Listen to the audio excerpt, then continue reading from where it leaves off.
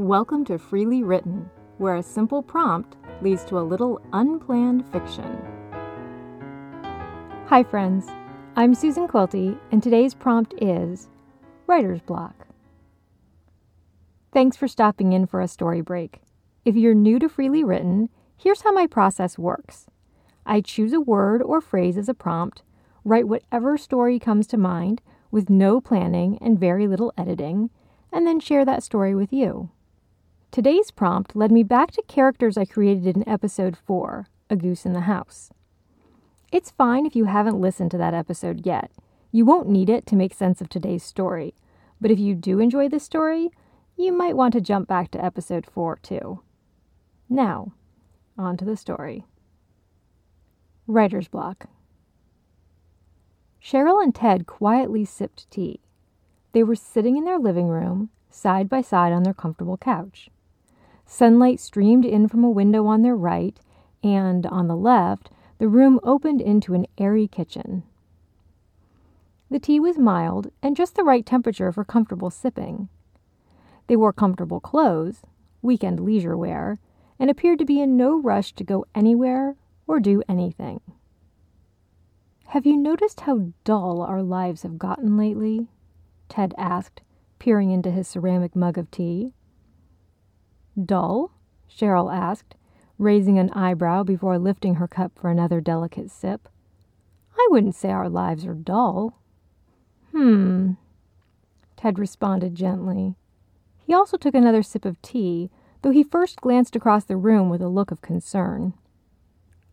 "I'm enjoying this tea," Cheryl told him, as if that settled the matter.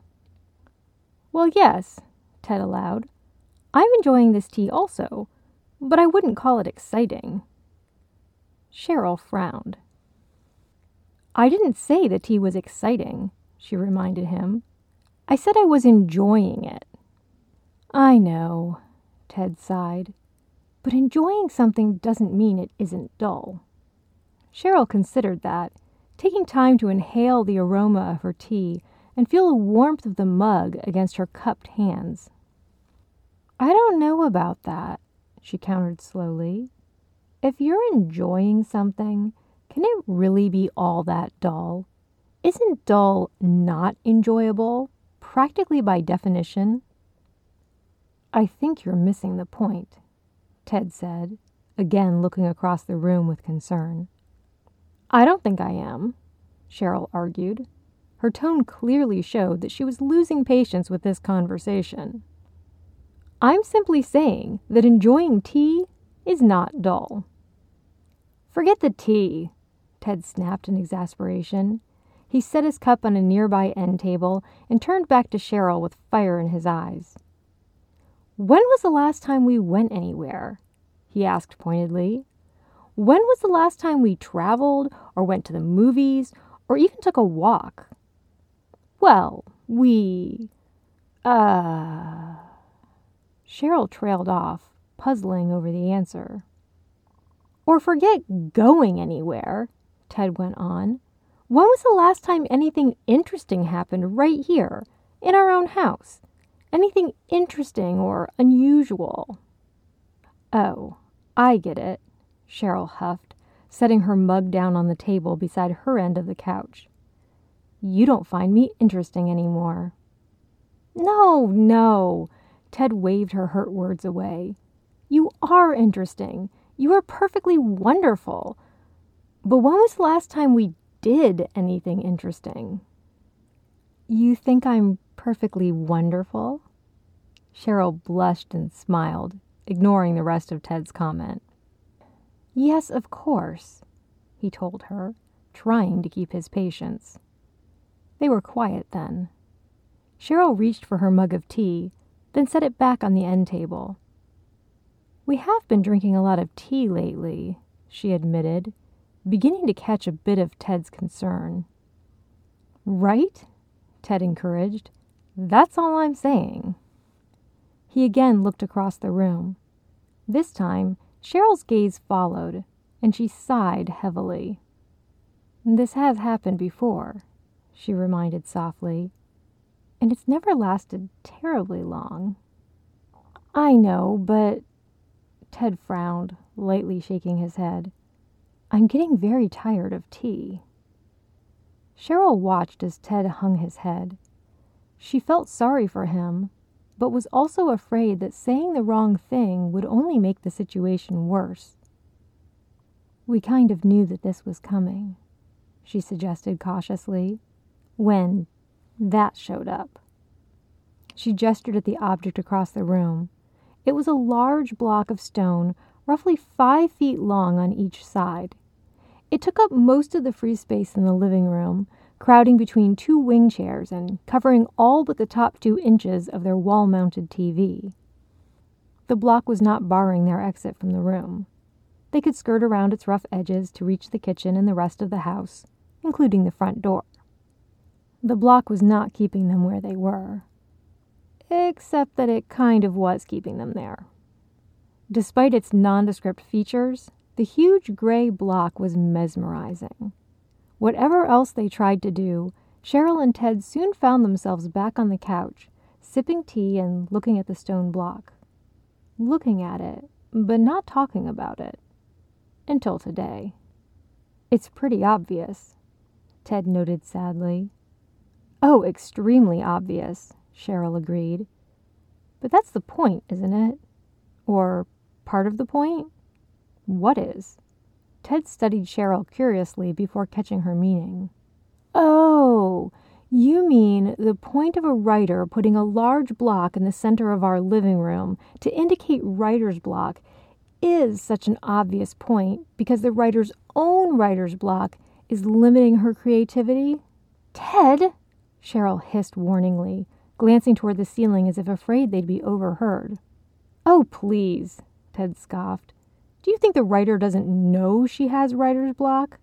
Well, she does now, Cheryl muttered, beginning to chew her lower lip.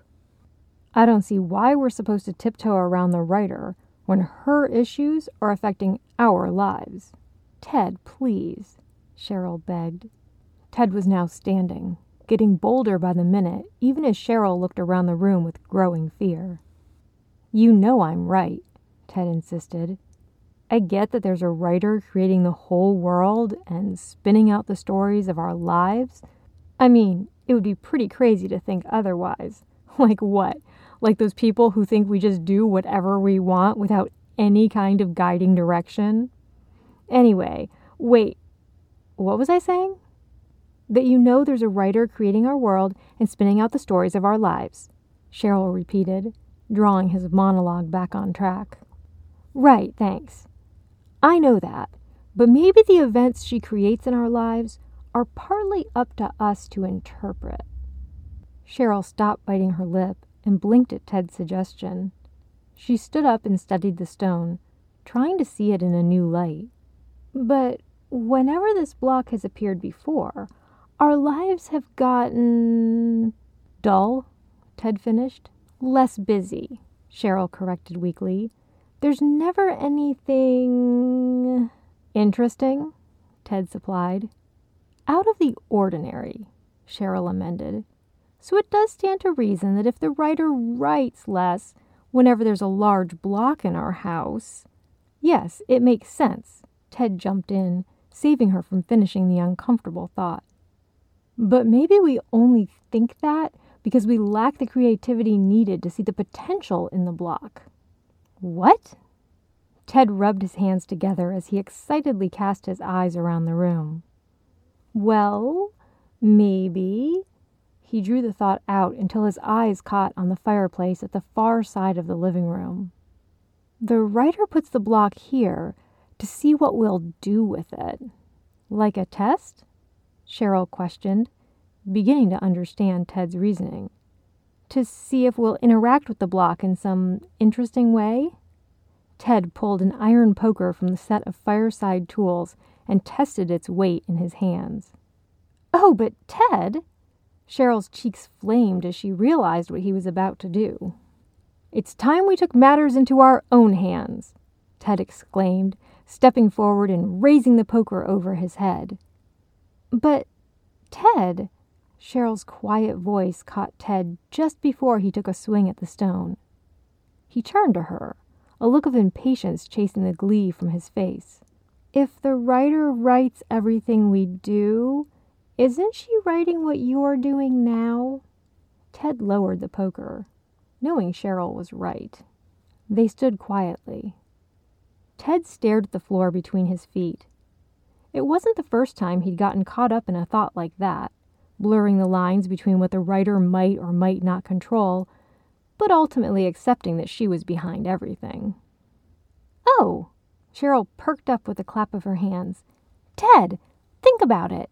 If the stone block does indicate writer's block, you wanting to smash the block must mean that the writer is ready to move past it." "Huh." Ted slowly began to grin. He tapped the heavy poker against his open palm and eyed the block with renewed excitement. "That makes sense." "Well," Cheryl urged, "what are you waiting for?" With a triumphant laugh, Ted lifted the poker overhead and smashed it onto the block. A large chunk of stone cracked off an upper corner, revealing the curved edge of an object that seemed to be embedded within. "Keep going," Cheryl cried, then stepped forward, extending her palm. "No, wait! Give me a turn!" For the next several minutes, they passed the poker, taking turns as they chipped away at the massive block. The air filled with fine dust, and the floor became littered with chunks of stone. When they were finished, they stepped back to survey their work. A stone creature sat where the block had been. It had the look of a woodland nymph, or elf, but with androgynous features and a drawstring bag slung over one shoulder. A stone butterfly rested on the creature's upturned palm, and a bird perched on its opposite arm. All in all, it was a lovely statue. "We'll put it in the garden!" Cheryl exclaimed with another happy clap. "Near the rose bushes," Ted agreed, smiling proudly at their new creation. "And we'll have a party to show it off to our friends." "Yeah, a barbecue!" Ted beamed, his mouth already watering at the thought of charred beef. "And you were afraid our lives were getting dull," Cheryl teased lightly. Yeah, Ted shrugged, feeling his cheeks turn pink. "You just need a little faith," Cheryl told him. "And patience," Ted agreed, returning her warm smile. They brushed the stone dust from their hands, ready to get on with their party plans. The end. Thanks for joining me today. Remember, you can hear another story about Cheryl, Ted, and the writer in episode 4. You can also learn more about me and my books at my website, susanquilty.com, find me on social media, or support me through my Patreon page. Until next time, try a little free writing of your own.